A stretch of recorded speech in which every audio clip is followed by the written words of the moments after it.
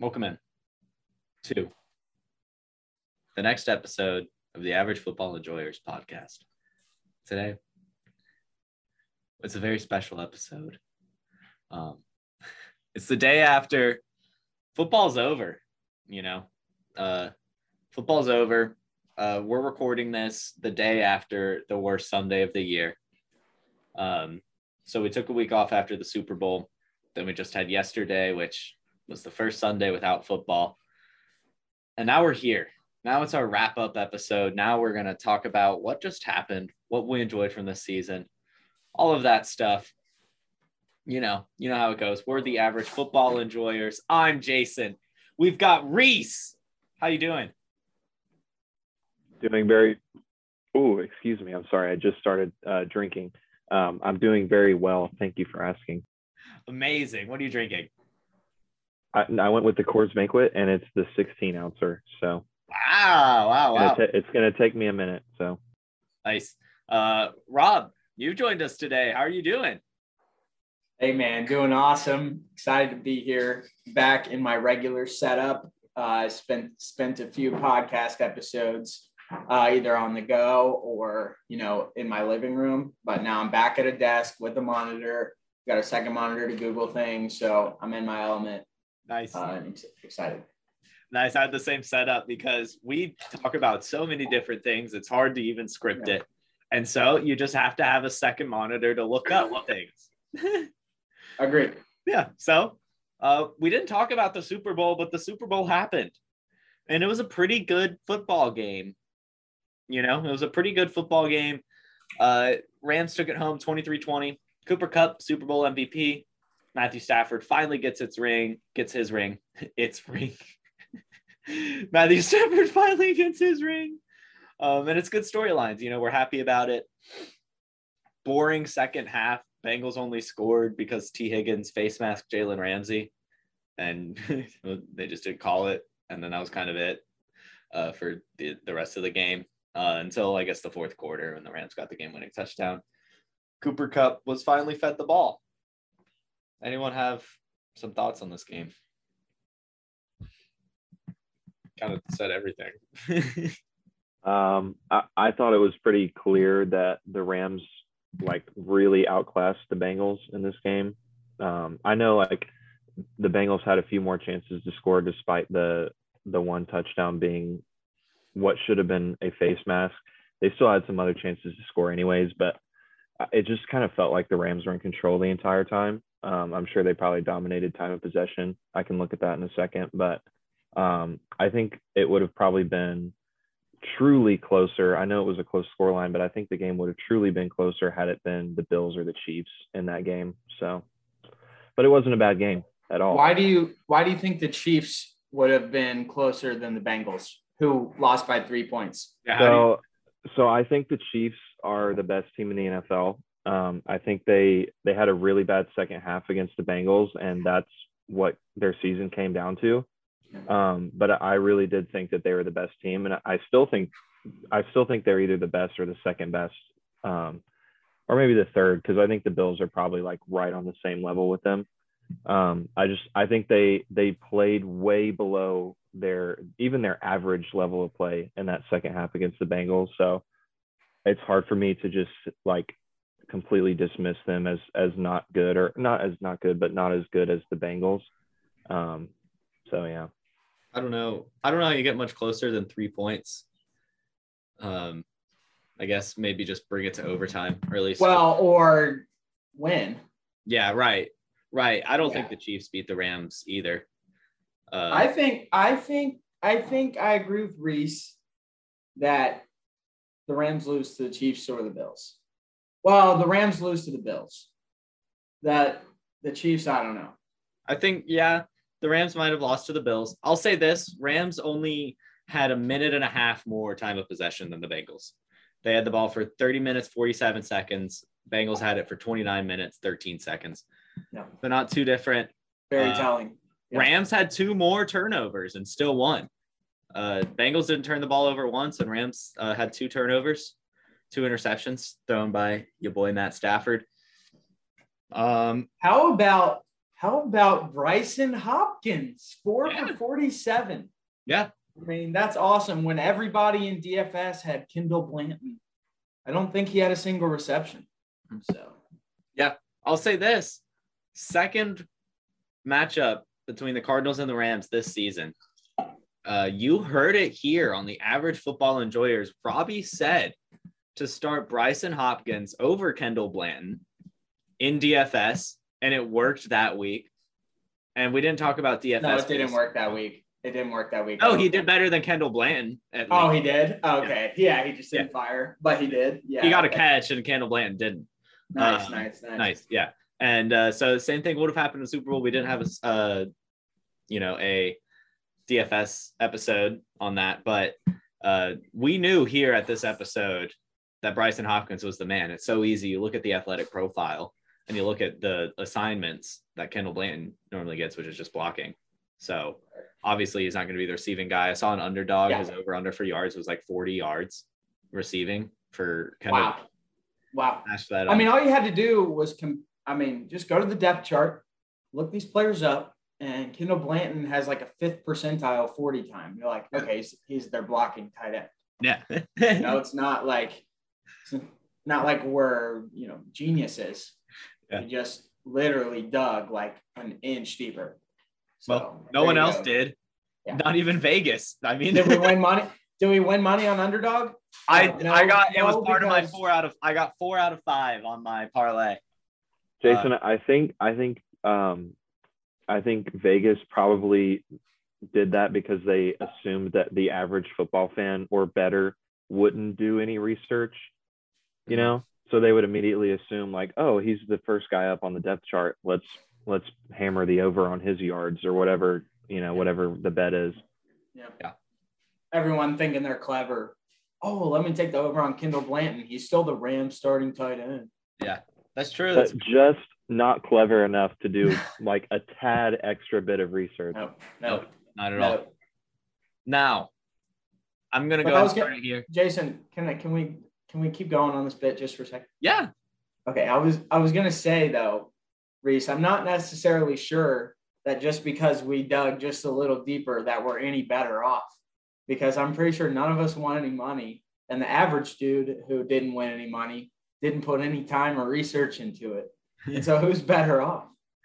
All right. Yeah, you're right. That's very true. I did not bet this game, but that is only because I have run dry my account and I couldn't justify adding to it after my horrible display. But if I had bet, I definitely would have lost money. And yeah, you're right. I would have done a little bit more research than the average person, but still would have lost money. So yeah, but the average person doesn't have an Instagram Reels account or Spotify podcast or Twitter page called the Average Football Enjoyers. Hey, that gives me a great idea. We need to, in our Reels, whenever one of us wins an underdog bet, we need to put it up. Yeah. No, like really, like people would definitely follow that. Like I would follow that. No, yeah, we're going off season. We're working on it. We're going multi-platinum. We're going YouTube videos. We're sprucing it up. We're gonna script out our shows, all that stuff. Maybe not script out, but at least outline it so we, can spend the week discussing what we want to talk about, researching, coming off a little better than sometimes we do, but also still being the Average Football Enjoyers. That's right. That's right. That's all we are.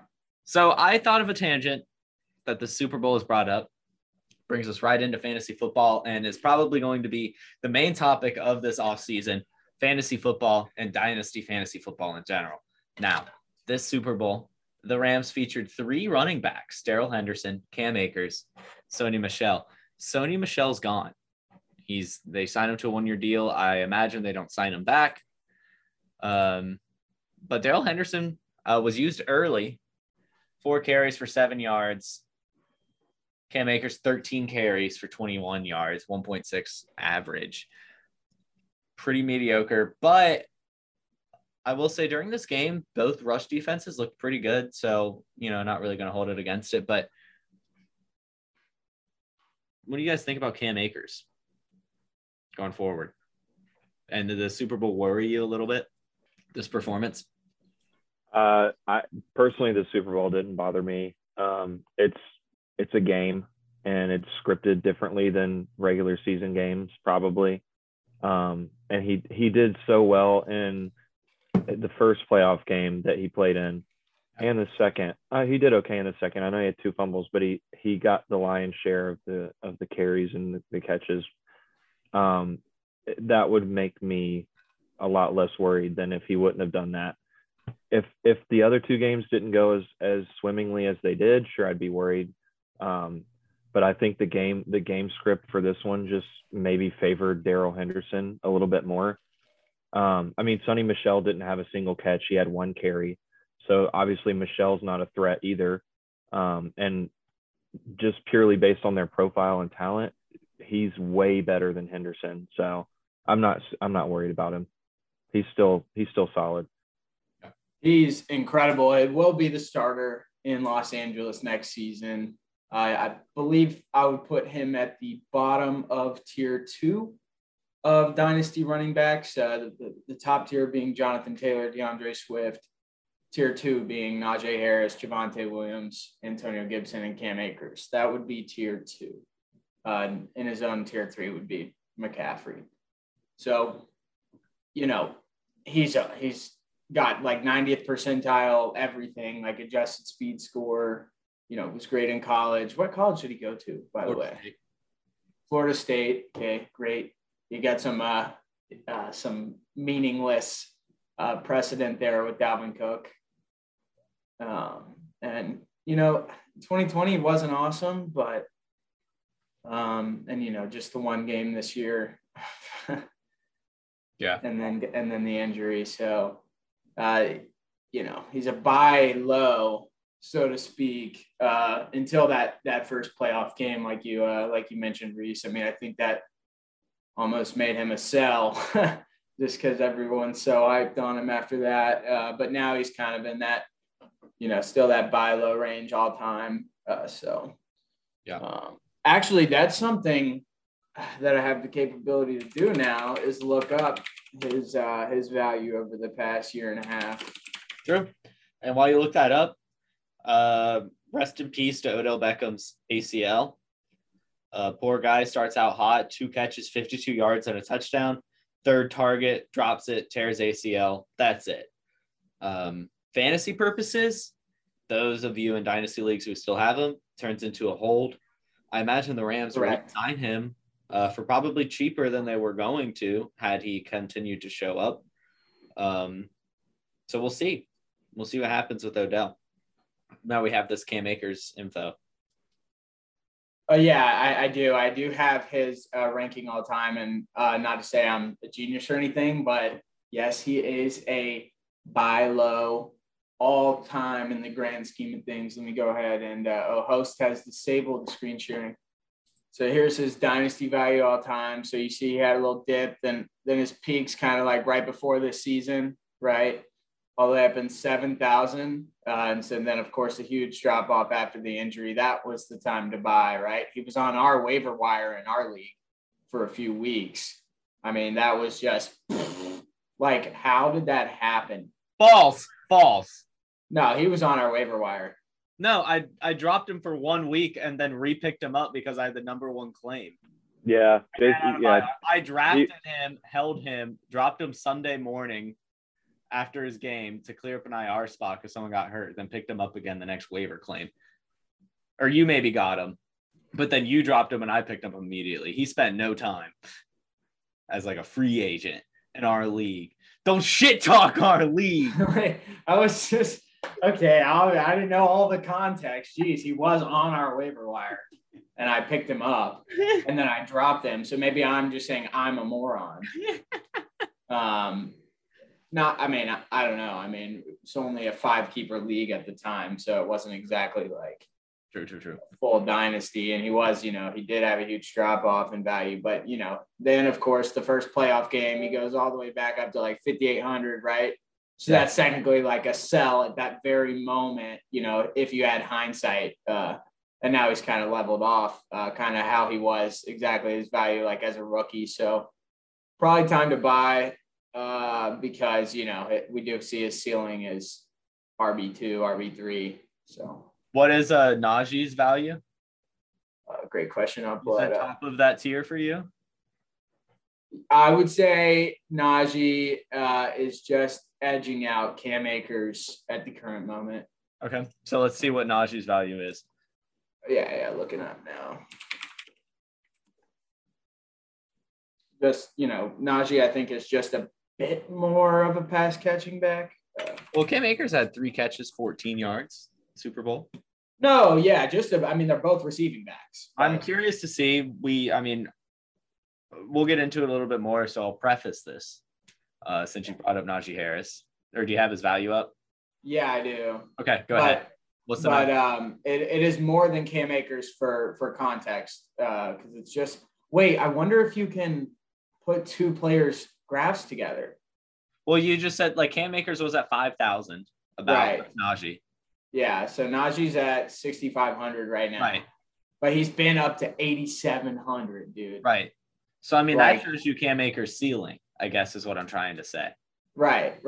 And so, yes, he's still a buy low, but to put it in perspective. Right. If he got to Najee, 8,500, that's awesome. Am I still sharing? Yeah.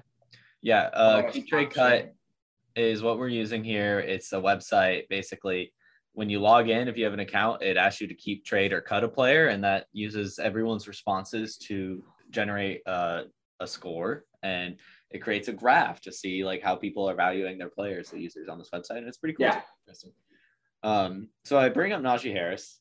Well, you brought him up earlier in the tier list, and I think about it now, and I think it's a fun thing because we need to talk about coaching and schemes. It's something I find important. This will be our segue. I'm prepared to talk about coaches, by the way. Okay. So, sorry. This kind of has nothing to do with coaches, but kind of does. Now, the Steelers. We're talking about Najee Harris. Now, Ben Roethlisberger is known for dumping off to running backs. That's what he does. Does that mean that Najee Harris is a pass-catching running back, or does that mean that he was just getting Ben Roethlisberger's dump-offs?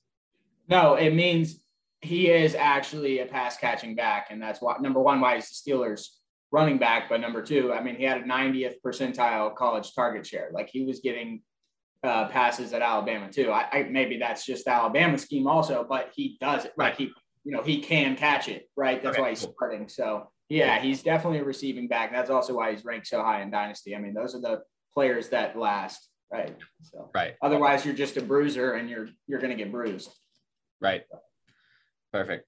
So we'll see what happens with Mason Rudolph under the helm. We'll get some predictions in on this episode.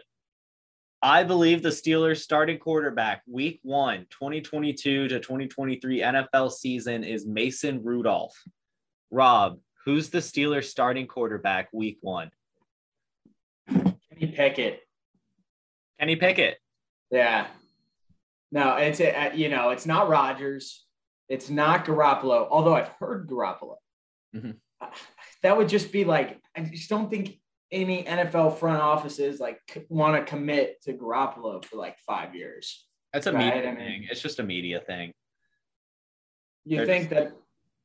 Yeah. Okay. Just a fun way to get clicks, right? Just X quarterback goes to the Steelers. Well, they don't have like true intel. Like NFL teams aren't really sharing what they really are trying to do.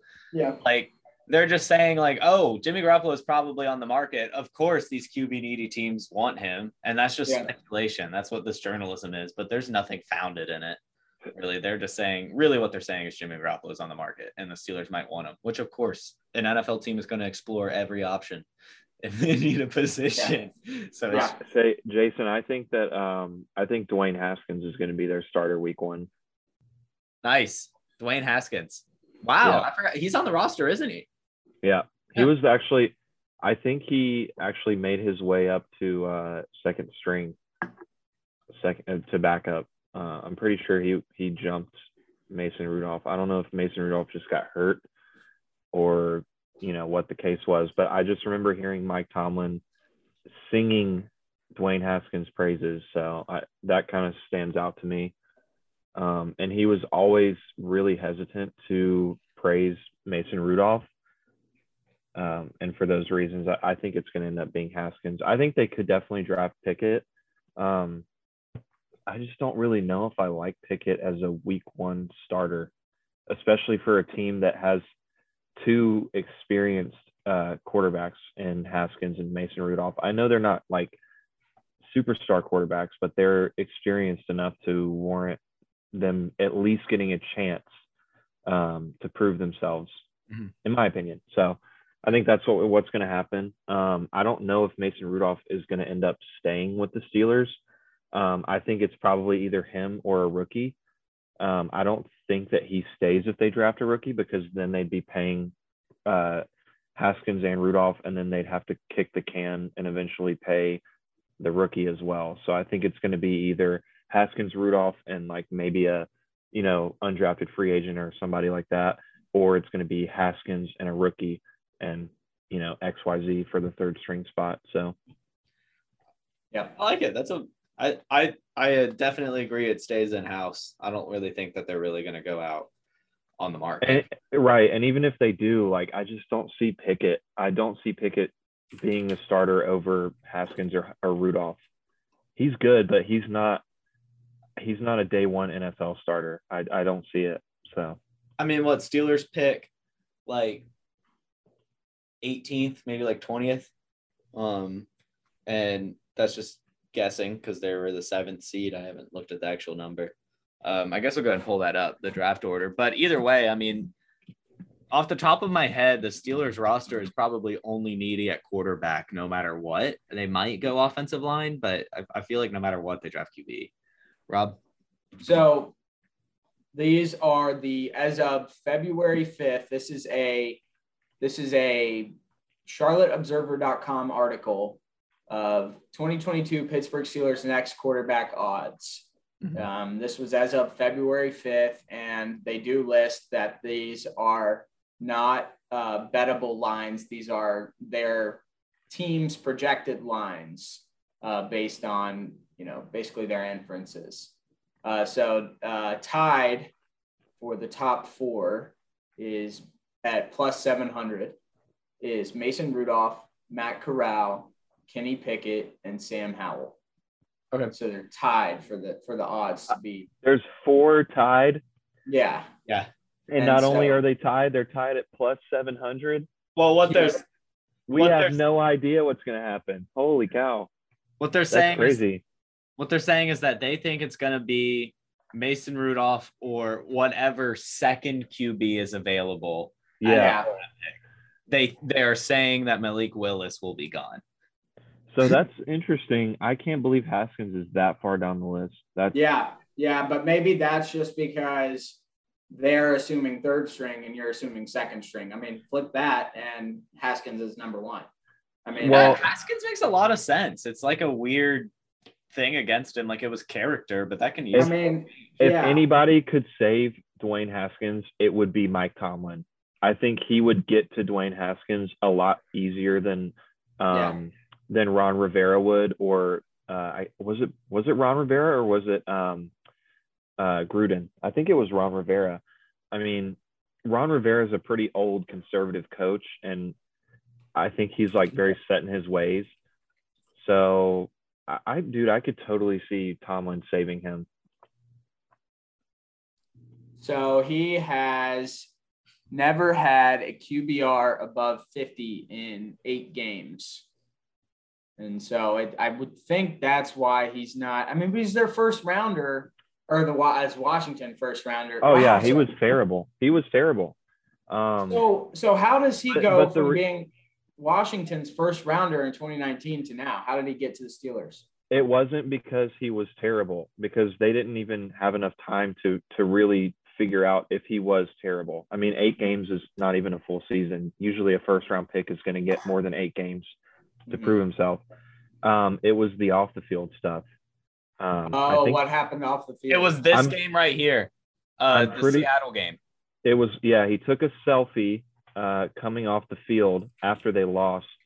He took a selfie with a fan, with his own phone or something.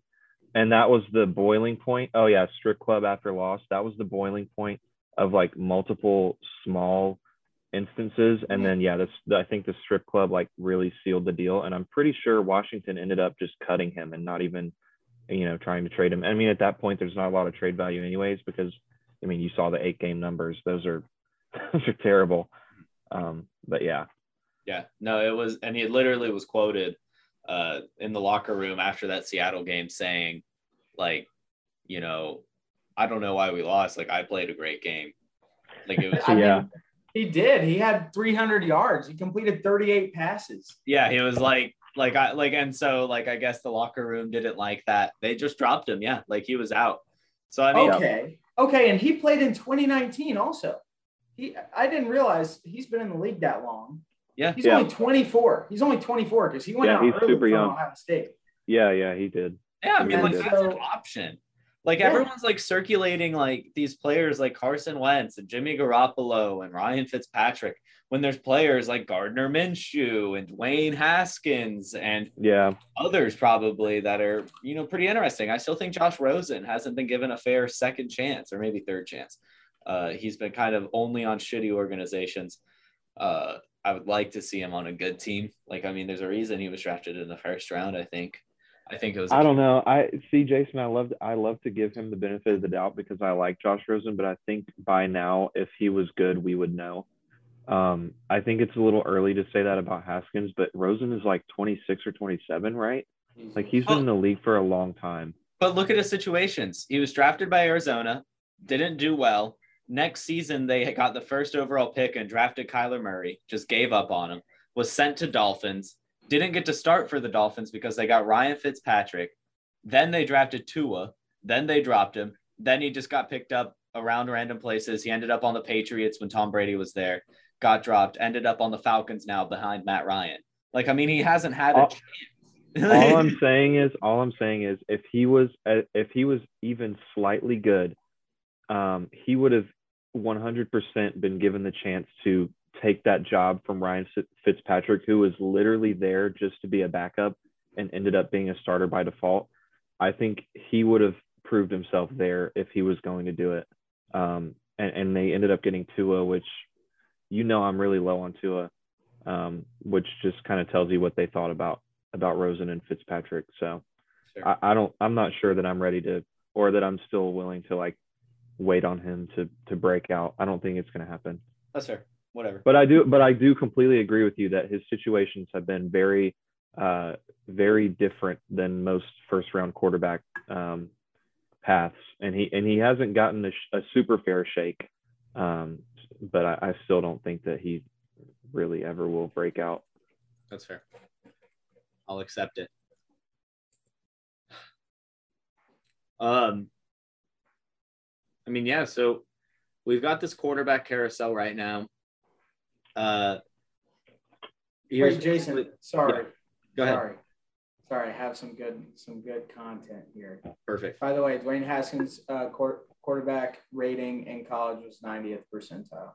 So here's a fun article from Player Profiler in 2019.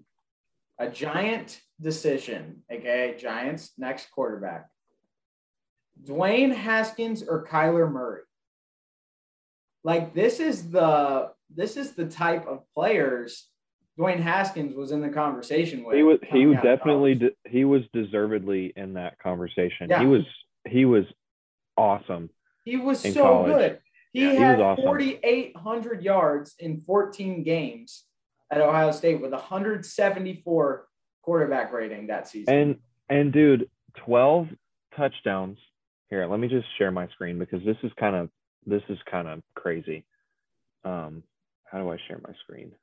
It's gonna be really quick, I promise. Oh. Okay. Look, 12 touchdowns to 14 interceptions in what is that? 16 games? That's not that bad, man. That's definitely not bad enough to warrant him never being given a chance to start again. That's not bad. Those are not bad numbers. Those are rookie numbers trying to figure it out, plus quarterback in a terrible situation. In Washington numbers. I mean, he's got to have another chance. If you give him a coach that can really get to him, like Mike Tomlin can with players, Dude, I don't see how he couldn't end up being a starter. I don't see it. Well, he probably won't because that's how the NFL works. But yeah, I agree with all of this conversation. I think Dwayne Haskins is a ripple that hasn't been talked about a lot, actually. I completely forgot when you brought it up. I raised my eyebrow. I really I like that as an option for the Steelers. And I mean, they're not even worried. Yeah. So I was going to say they're not even. So let me finish this thought. They're not even worried about Ben Roethlisberger retiring. They've got it. They're either going to get someone in the first round or they're just going to roll it out and they're going to have another season where they might roll into the 7th seed because let's be honest, Ben Roethlisberger wasn't even a world beater this year. So they don't need anything great. They just need someone. And so they're not super worried. They really aren't. And it's probably all talk. We have 7 minutes left in this call. So I have a thing. I'm just going to put this here so I know for my editing. And before you move on, Jason, I just want to hammer this home. Mason Rudolph or Dwayne Haskins is not much worse than Ben Roethlisberger in 2021. Not much worse. So I agree with everything you just said. I don't think they're worried about it. And I don't even think that there's really any pressure on them to draft the quarterback because there are so many options that are cheap and free, and it doesn't cost them a first-round pick that they could use on a superstar talent at any other position. I like the position they're in. So I love everything you just said about them. Yep. So Steelers, and they just signed. So we're going to talk about it later. We're going to be talking about the coaches hiring, but they just got linebackers coach. What a great locker room presence on a struggling linebacker core. So I'm excited to see it. We have another call that we have to look forward to. We've got tons to talk about. Okay, so we're back. And we're kind of just talking. I'd like to say before we move on to the outlook of the next season, I would like to point out one great thing from last season. Just one thing, and I want us all to remember that the record for the longest field goal, 66 yards by Justin Tucker, was kicked this last football season. So let's remember that. It was an awesome kick. So yeah, well done. But I think he got an NFL MVP award at the award ceremony, right? Maybe, I don't know. I think he got most memorable player. Oh yeah. It was the memorable play. That was the award. Mm-hmm. So yeah, awesome stuff. Awesome stuff. Great football season.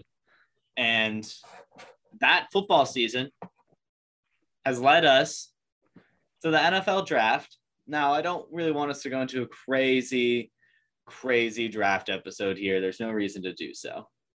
But I do you guys think you both have maybe formed opinions on maybe a couple things about this draft? Maybe the draft class. Rob, you're shaking. Yeah, I've got some quarterback opinions for sure. Yeah, Rob. Let's just broadly talk about this subject. I honestly haven't done much research, so I'm going to let you guys lead most of it and I'll chime in where I feel appropriate. I'll preface it. My thoughts on this is it's for me, and I'll get shit on this all the time. And I feel like Robbie might be prepared to argue. But I'm a scheme guy. And so it's very hard for me to talk about how good players are before I know where they end up. Okay, name 3 schemes. What do you mean? A West Coast offense, the Ravens, basically running the Lamar Jackson scheme, or you have Bruce Arians just fucking air it out, or you have the air raid in Arizona. Okay, so your big declaration was that players just do better on different teams? Yeah, it's not a big declaration. I'm just saying it's hard to discuss how good a player is going to be before I see where they're at. That's fair. That's fair. But really in the draft process, you're just kind of scouting talent, and you can't really. That's not really a factor. Oh yeah, that's fair. That's why I don't like to do a ton of research. I'm writing up a mock draft write up for Player Profiler right now. That is looking at, essentially how people value talent, because they're doing a fantasy football draft before even knowing what team these guys are on. Right. So it's interesting to see for sure. And in the end, talent wouldn't you say that Derrick Henry or Cooper Kupp or Najee Harris or Dalvin Cook, or name any superstar from the past, 5 seasons, it didn't matter what team they went to, right? It did, because Cooper Kupp was only a superstar when Matthew Stafford was throwing in the ball, not Jared Goff. Hold on a second. Cooper Kupp was good, but he wasn't a superstar. He was not a superstar. Definitely he was drafted in like the 5th and 6th round of the fantasy. Right. Definitely not a superstar, but does that mean that it was Jared Goff's fault, or does that mean that he just hadn't broken out yet? He was 29 this year. It was definitely Jared Goff's fault. Matthew Stafford. He's 28, and he had an 869-yard, 5-touchdown rookie season. That's not bad. Yeah, that's not bad. In terms of a rookie season, that's a rookie that you would think going into the next season, like, oh, we need to draft this guy really high. He's going to break out. I mean, he's going to have a really good second season. I think he got hurt in his second season. He only played 8 games. He's kind of been battling injuries, but still, it was because of Jared Goff. He had 600 yards in 8 games in his second year, so that's not bad either. That's not bad, but if that was Matthew Stafford, it would have been 1,000 yards. He had 1,000 yards. He had 1,000 yards and 10 touchdowns with Jared Goff, though. That was his first fully healthy season, and only 1,000 yards. This year, you got a triple crown. Yeah, but I think that's an anomaly, though, right? Like, even the best superstar receivers don't typically go for 1,900 yards. Like 1,200 yards is really good even for a superstar. I mean, yeah, maybe. It wasn't like his value he's not doing 1,500 again. That's not happening. And he got 1,900 this year. You don't think Cooper Kupp gets 1,500 again? No chance. First of all, he only plays for 3 more seasons. Second of all, Robert Woods and OBJ probably play all season next year. It's not like Cooper Kupp's target share went up when Robert Woods went down. That's true. That's true. Early season as he was end of season. That's true. He was just a dog. I just don't see it. That dog in him. But so anyway, that's a fun tangent. We'll never know. Yeah. These are what if scenarios. I think they're fun. Well, we'll know. We'll know in 3 years when he retires if he ever went for 1,500 again. He'll definitely go for over 1,500 again unless he gets injured. Matthew Stafford throws for too many yards to not get his main receiver 1,500. At least a good one. Let's talk about this draft. Rob, I know you're eager to talk about it. Just go. Just let wild. I mean, I think, the best running back in the class is Breece Hall from Iowa State. He's been hyped up even before this season. So one of those guys that is perennially considered a top prospect. Those usually pan out in the NFL. So I don't know about who I think is going to be the 101. I think Aiden Hutchinson would be a mistake at the 101. I don't think that he is of the Nick Bosa, Joey Bosa type. I think he's more like a Sam Hubbard. Very, very good player, but do you take him with the 101? I don't know. You could probably, if you want a D end, you could trade back and get Kayvon Thibodeau at 1.06 or 108 and probably get a second first rounder, so this isn't a quarterback class where people are desperately trading up to the 101, but I still think that this may be one of those drafts where you look back in hindsight and we're like, I'm glad we traded down. Mm-hmm. I think I can probably agree with that. And as a Michigan fan, even agree with the Aiden Hutchinson, not true 101. I mean, he's good, but I can't say for sure that he's 2 rounds better than David Ojabo, who was just as talented and productive as on Michigan's team as Hutchinson was. Maybe a few less sacks, but just as good, really. And he'll probably go 3rd or 4th round. So it's hard to say that he's the number one best player in this entire draft. It really is. It's probably like, I would like to see the Jags just go get Evan Neal. I was going to say Evan Neal to me seems like a good one. Agreed. Just do Agreed. it. Like, agreed. Just get Evan Neal. Trevor Lawrence had the worst season ever. Literally the worst quarterback season ever. So give him a fucking offensive lineman. Yep. You know, he's 6'7", he's like 350 pounds. And, you know, there's a lot of players you don't necessarily want to take just because they played at Alabama, because that's, you know, it's cliche, one, and that's lame. But two, I don't think I've seen any data that Alabama players, you know, on average perform any better than their counterparts at other schools. But, you know, the one position you do want to take an Alabama player is offensive line.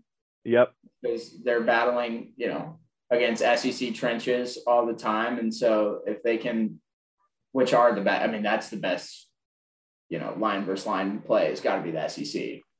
And so, you know, he's protecting, you know, Mac Jones, who had phenomenal seasons, Bryce Young, who just won the Heisman. I mean, this is a proven top tier talent. And he's been proving it for 6 years. So, to hammer home, I've looked up. This is apparently something I'll look up, and I'm going to talk about it even more through the rest of this episode. Spotrac has tracked the prospective 2022 NFL free agents. Talking about Aiden Hutchinson at the number one overall pick when you also need offensive line. Sure, you need an edge, but also you need offensive line if you're the Jaguars. These are some of the defensive ends you can get in the market. Dante Fowler, Calais Campbell, Jason Pierre-Paul, Akeem Hicks, Jadeveon Clowney, Emmanuel Ogba, William Golston, fucking Takaris McKinley. Holy shit. Justin Houston's down here. Everson Griffin, pretty old, but I mean, do you really need to build, like, get a young D end? Really? I don't know. Yeah. So yeah, I agree with that. Like, how much better would rookie Aiden Hutchinson be over Dante Fowler? Right, and how much better is Aiden Hutchinson than Thibodeau? Right, like, so. Yeah, and I bet you can either get Nick or Joey Bosa for the 101 plus just a couple more picks. You know what I mean? Like, maybe. I don't know. Not with this draft class. I don't think either the Niners or the Chargers really need anyone that they would go get with the 101. Yeah. Would you trade? Let me ask you this. Would you trade Evan Neal and a second rounder for one of the Bosas? Easy. 100%. Yeah. Okay. So maybe I just don't understand player value like that inherently. I mean, you're talking about the Bosas who are awesome and epic.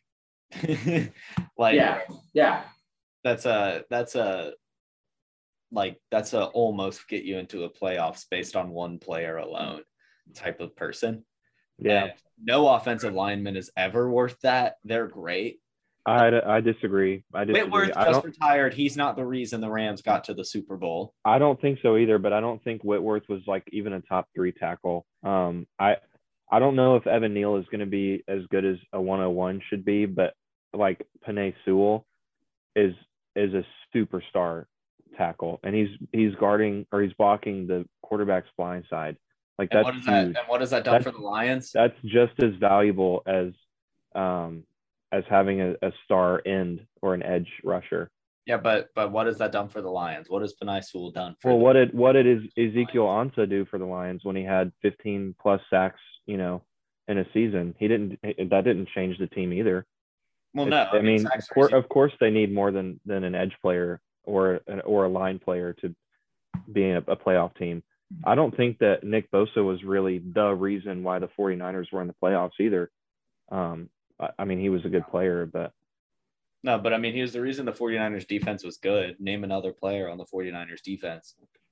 Fred Warner's pretty good, but he doesn't get sacks. Sacks are important. Jamie Tart dropped the game-winning interception. So, and or whatever his name is. His name actually Jamie Tart? That's like Ted Lasso character. Yeah, Jaquiski Tart. Jamie is from Ted Lasso. Oh, okay, Jaquiski. Yeah, that's different than Jamie. Yep. I was gonna say, AFC Offensive Rookie of the Year was Rashawn Slater, left tackle for Justin Herbert and the Chargers. So left tackle. It wasn't. And he should have been a very big reason why they made the playoffs. It wasn't Jamar Chase.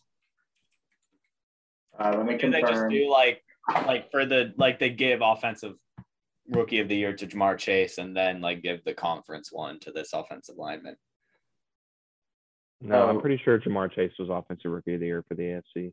Yeah, he was. So what did I? You might have been reading the team. Or maybe he was just in top 2. You said he was the conference rookie of the year, which maybe they do I don't know, but well, I can't even name one player that the Raiders or Broncos. Oh, actually, no. Patrick Surtain was really good for the Broncos. So I guess I can name one player that the Broncos drafted this season. Mm-hmm. He was really good, but not as good or important as what's his name? The Chargers tackle. Yeah, true. And the Chargers also got Asante Samuel Jr., which was a hit. They did it. They had a good big hit for sure. Projecting up. Reese, do you have any thoughts on this draft? No, other than just echoing the fact that this is a bad quarterback draft class. I don't see any of these players being superstars. I follow a guy. I don't know if I guess I can give him a shout out because he's the reason why I know anything about this draft class. But this guy named Marcus Whitman, who does really in-depth analysis of each draft class. And basically he thinks that the surefire bet is Malik Willis, but even his ceiling isn't super high. And in terms of ceiling, I think it probably goes to Matt Corral. But other than that, I just don't really like the class. I don't really even like those two either. Malik Willis is okay, or what I've seen of Malik Willis is okay, but I agree with Marcus Whitman in that he's probably not got a great ceiling. So yeah, when a draft class is a bad quarterback draft class, that usually means that it's smart to trade down. And I agree with what you guys said, and where this is probably the prime year for somebody to trade down from 101 rather than teams to trade up to 101 or close to 101. Usually teams don't trade up to 101, but they'll trade up to 103 or something. But yeah, I don't like this class very much. Breece Hall is a beast. He's awesome. 80th percentile college target share. That's incredible. But who's drafting a quarterback with a top even 30 pick? Running back? Running back. And besides the Chiefs, who are stupid and wasted their first round pick 2 years ago. Yeah, Breece Hall is a great prospect, but there's probably a few cheaper options with similar, projected. Falcons need a running back desperately. Yeah, but you can't. Oh my God, I'll be so pissed if we go running back in the first 3 rounds. Three rounds? Yeah, same. Cordarrelle is plenty good. 3 rounds. Yeah, 3 rounds. We're rebuilding. We can't go running back. That's what running back when you're on win now. That's our head coach's main need. Our head coach's scheme is play action offense. We can't have a shit running back. Anybody cannot get the ball. No defense is gonna. Anybody can fake a handoff. Yeah, what do you mean? Okay, I look. No linebacker is gonna bite on a play action for Mike Davis. But Cordarrelle Patterson though, who's not even on the roster. But we're re-signing him 100%. Maybe. Who knows? They need a running back. I mean, maybe not with the 8th overall pick, but need a running back. Yes. Need a running back. With the 43rd pick, get a Don Haskins or someone. No. Whatever. I agree that we need one, but I don't think they need one in the first 3 rounds. They do. Yeah. And it's gonna happen. I hate to break it. What about I'll name a few players you can get for cheaper than the first 3 rounds. Raheem Mostert, Sony Michel, Marlon Mack. Right, James Conner. Ooh, I like Marlon Mack. Serviceable players. I mean, J.D. McKissick. Ooh, I would love J.D. McKissick. these are serviceable players. Even Ty Montgomery would be. I never solid. said that you couldn't get a serviceable running back. Here we go. Chase Edmonds. I'm saying, And Breece Hall. I'm saying the Falcons need a Derrick Henry. I'm saying the Falcons need a Derrick Henry to be successful, and you can't get a Derrick Henry in the 4th round. Of course, you can get a Raheem Mostert in the 4th round. You can get a Raheem Mostert in the fucking. No. I'm talking about you can get them as free agents and not have to spend any of your picks. But maybe Sony Michel. I'll take Sony Michel maybe. Sony Michel and draft someone in the 3rd because there's this strong running back class. Man, are we Falcons fans or what? Falcons fans are needing and wanting a wide receiver at number 8. I hope we get neither. I don't want a receiver either. Okay. I would take Treylon Burks. It's a wide receiver. You would take him. You'd be okay with a generational receiver at what, the 15th pick or whatever, the 18th pick? 8th. We have 8. Oh, okay. That's actually much better than I thought. We could definitely get him. So I'd be pretty happy about that. Yeah. I'm not sure that there's a lot of line players that would still be left, and I think our biggest hole is on offensive and defensive line that we could justify spending that pick on them. Where'd he go? I don't know. I think Robert may have lost his Wi-Fi. Predictions here. Oh, no, he's back. Okay, I'll wait until he fully loads in. I have insider information. I know what the Falcons are picking at number 8, and I know what the Falcons are picking at number 43. The Falcons are picking Breece Hall at number 8, and the Falcons are picking Jameson Williams at 43. Dot.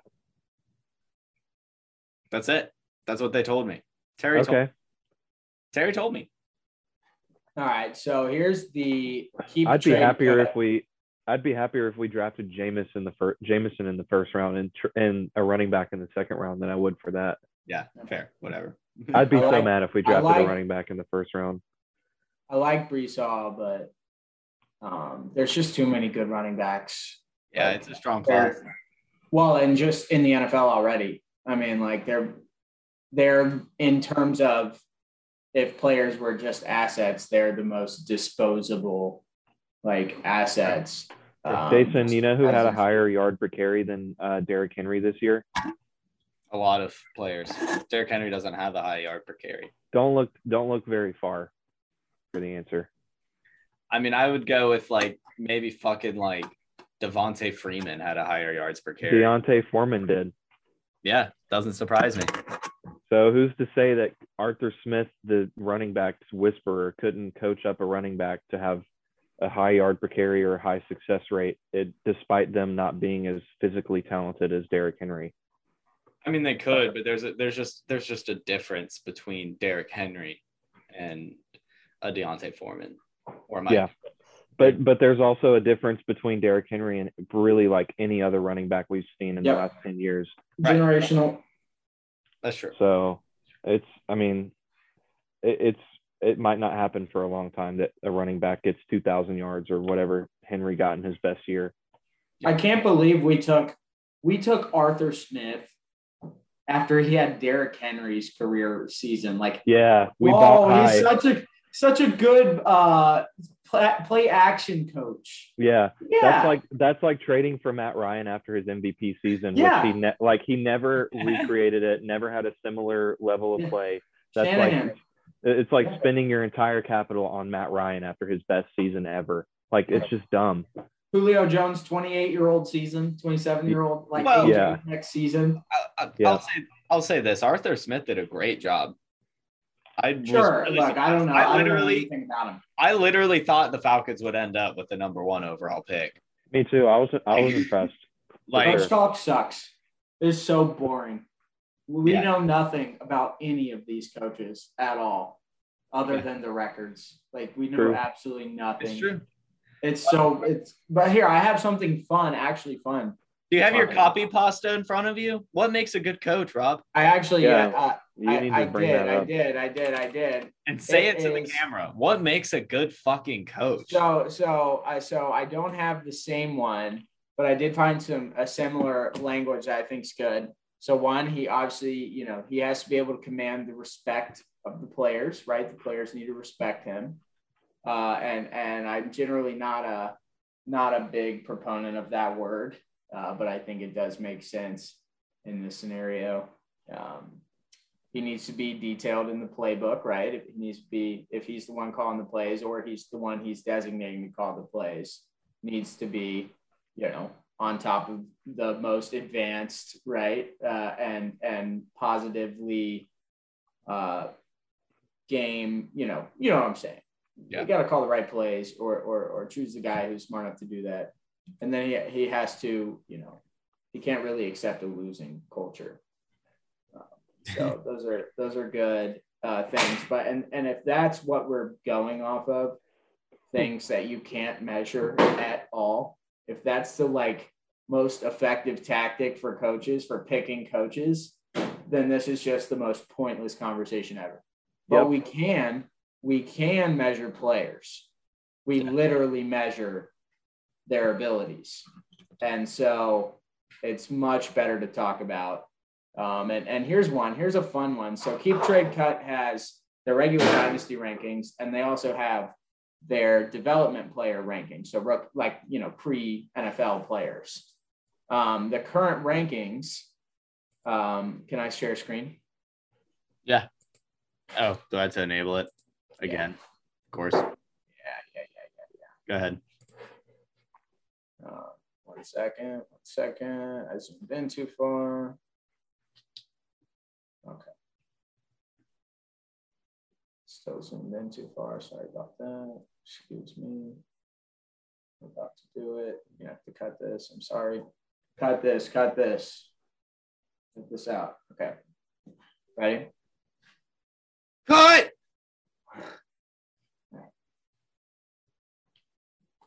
So these are the rankings for development quarterbacks right now. And so way ahead in the top is Bryce Young. So that would kind of give you the vibe that if you're waiting on your franchise quarterback, there he is. In everyone's current viewpoint. Matt Corral, 6,600, and Sam Howell right after him. And then a huge drop off, almost half the value, Malik Willis. Dude, DJ is so bad. I can't believe DJ is at 4. DJ is so bad. Yeah, I bet he is. I bet he's down a lot. Let's look at his chart.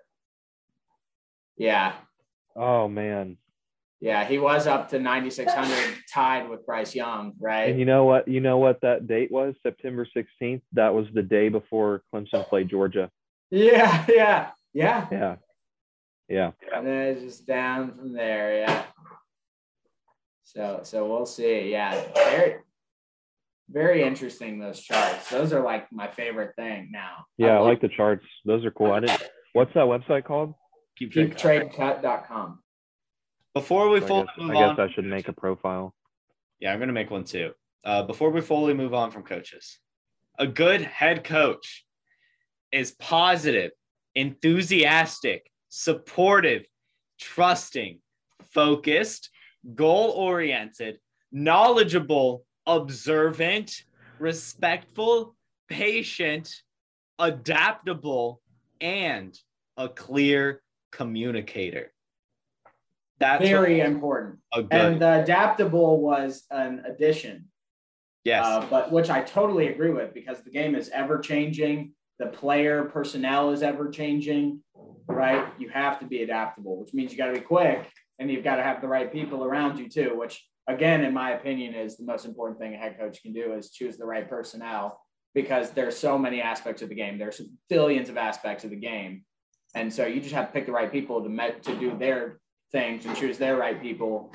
And then when you actually get down to the people doing the things, which are the players still just the players, right? These are all just your people instructing the players. Well, to give 2 examples on 2 different sides, you can be adaptable in 2 different ways, I think, and they're both very important. The Ravens coach, John Harbaugh, adaptable in drafting Lamar Jackson and then changing your team to fit Lamar Jackson.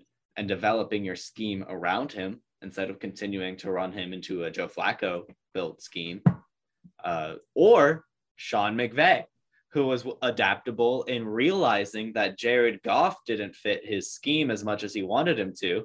And Matthew Stafford fit his scheme much better and did what he wanted to accomplish. So he asked his GM and all the people in the front office to go acquire the guy that can, make him a Super Bowl champion. But Matt Stafford's just better than Jared Goff. Like, that's not like a scheme thing.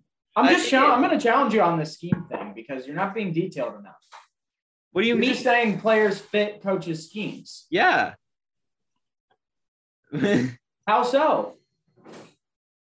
How does Matthew Stafford's a better quarterback than Jared Goff. Exactly. And that fits Sean McVay's scheme better. Yeah. Well, what do you, of course. He has a stronger arm because he throws deeper passes.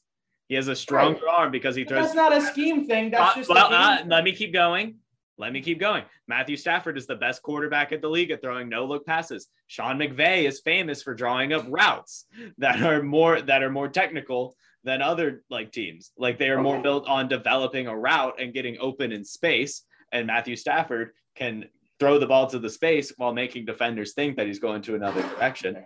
Jared Goff couldn't do that. Jason, I've got a perfect Instagram Reels clip for you regarding the Super Bowl, and I forgot to mention it earlier. But just to break up this argument because it's going nowhere and you're both idiots. Yeah. This was, and I discussed this with my dad. He brought this point to me, and I agree with him completely. This was the single most plastic Super Bowl winning season / winning team ever. Can you think of a more plastic Super Bowl champion? They traded for a quarterback. Yeah. They traded for a defensive end. They traded for blah, blah, blah. Their whole team was either a free agent signing or a trade. They had Cooper Kupp that they drafted, sure, 4 or 5 years ago, and he broke out, 3 years ago. But other than that, it's all free agent signings and it's all traded players that made the difference for the Rams. It's hard. I don't really know what you would do. Obviously you would rather trade for Jalen Ramsey than take a chance on drafting a cornerback. Obviously, you'd rather sign Von Miller than take a chance on drafting a linebacker. And in their defense, Cam Akers was hurt. It's not like they meant to go sign Sony Michel. Like, they would have rather rolled out their draft pick Cam Akers. Yeah, I don't have anything against the running back stuff, or Odell even, for example. And it's not that I fault them for it. It's I don't think it's like they had a less valuable championship run. It still takes a lot of effort to get all those players on the same roster in the same season.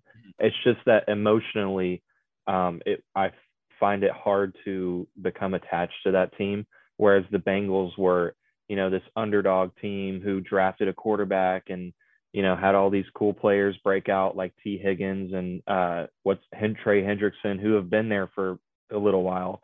And Robbie brought up the point, the Bucks were plastic last season. I agree to a degree or to an extent. Obviously, Bruce Arians and Tom Brady made a huge difference, and Rob Gronkowski. But seeing Mike Evans go for 8 seasons in a row for over 1,000 yards and finally getting a championship out of it was so satisfying. That was so satisfying for me. And even Chris Godwin, who I love as a receiver, even though I'm a Falcons fan, seeing him able to win a championship was so fun. And that made it less, in my opinion, less plastic. That's fair.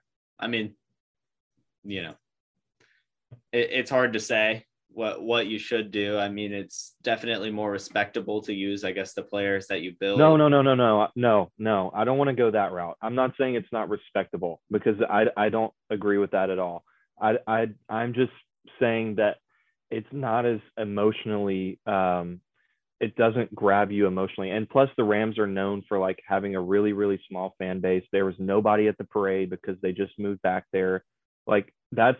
I'm not saying it makes it worse or less respectable than any other team winning it. I'm just saying it didn't feel as emotional. Yeah, that's fair.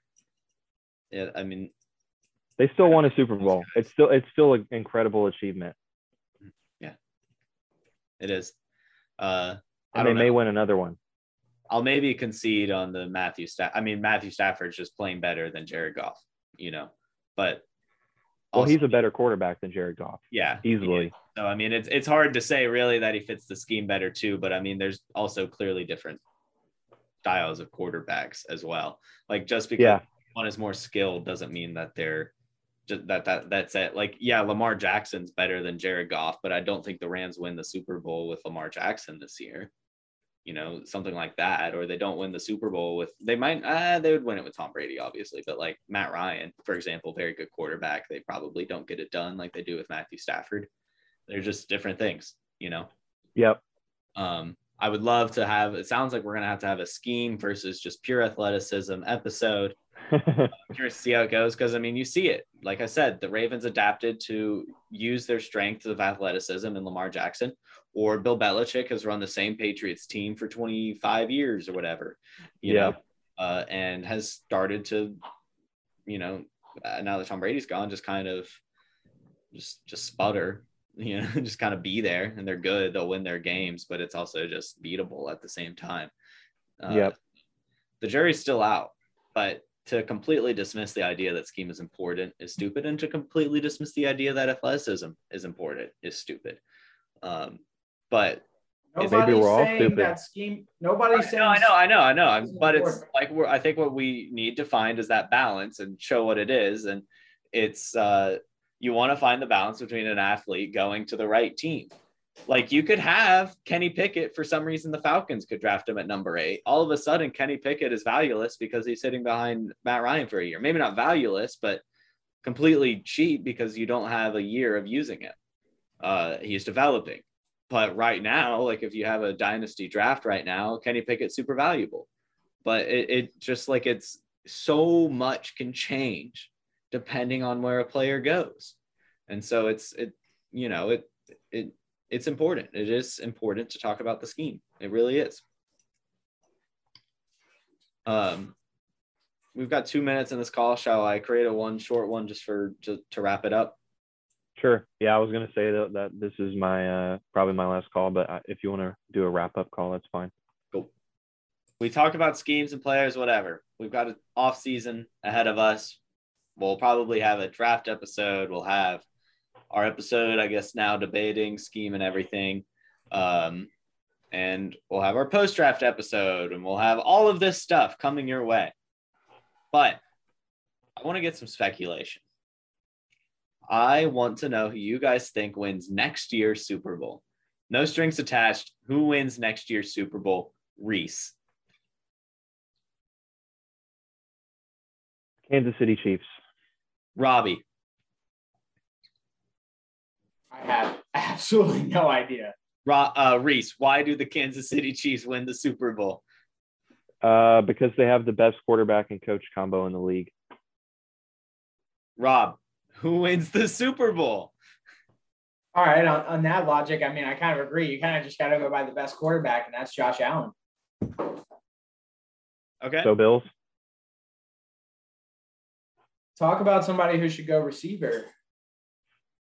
You know what I mean? Like, replace Emmanuel Sanders and Cole Beasley, and Cole Beasley's pretty good tool, but they probably want to get rid of him so bad because of all the anti-vax stuff. They're probably so tired of having him on their roster. Yeah. I agree. I think the Bills win the Super Bowl as well. That's who I've got my pick as the Bills. Cool. Feel like it's their year, or they make the Super Bowl and lose in classic Bills fashion. What was that, 4 in a row? That would be so funny, man. I would be so sad. But either way, I think they're there. I feel like it's the Bills' year. I feel like this year was the anomaly year, random team. I think next year we get back to the standard of like the whatever you call it, the blue chips. The blue chip year next year. I feel like it's. But Bills aren't blue chip though. They're getting it. They're getting it like they are now. The Chiefs game proved it. They have they have a good defense. They've got a good offense. They're hot. I mean, they did lose their coordinator, so we'll see. My prediction: Jones has a great season, 4,000 yards from Daniel Jones, all purpose. Oh God. With new head coach, because he's going into a great scheme, and I think he fits it. And on that bombshell. Boom! Anyone have any last tangents before we leave our audience?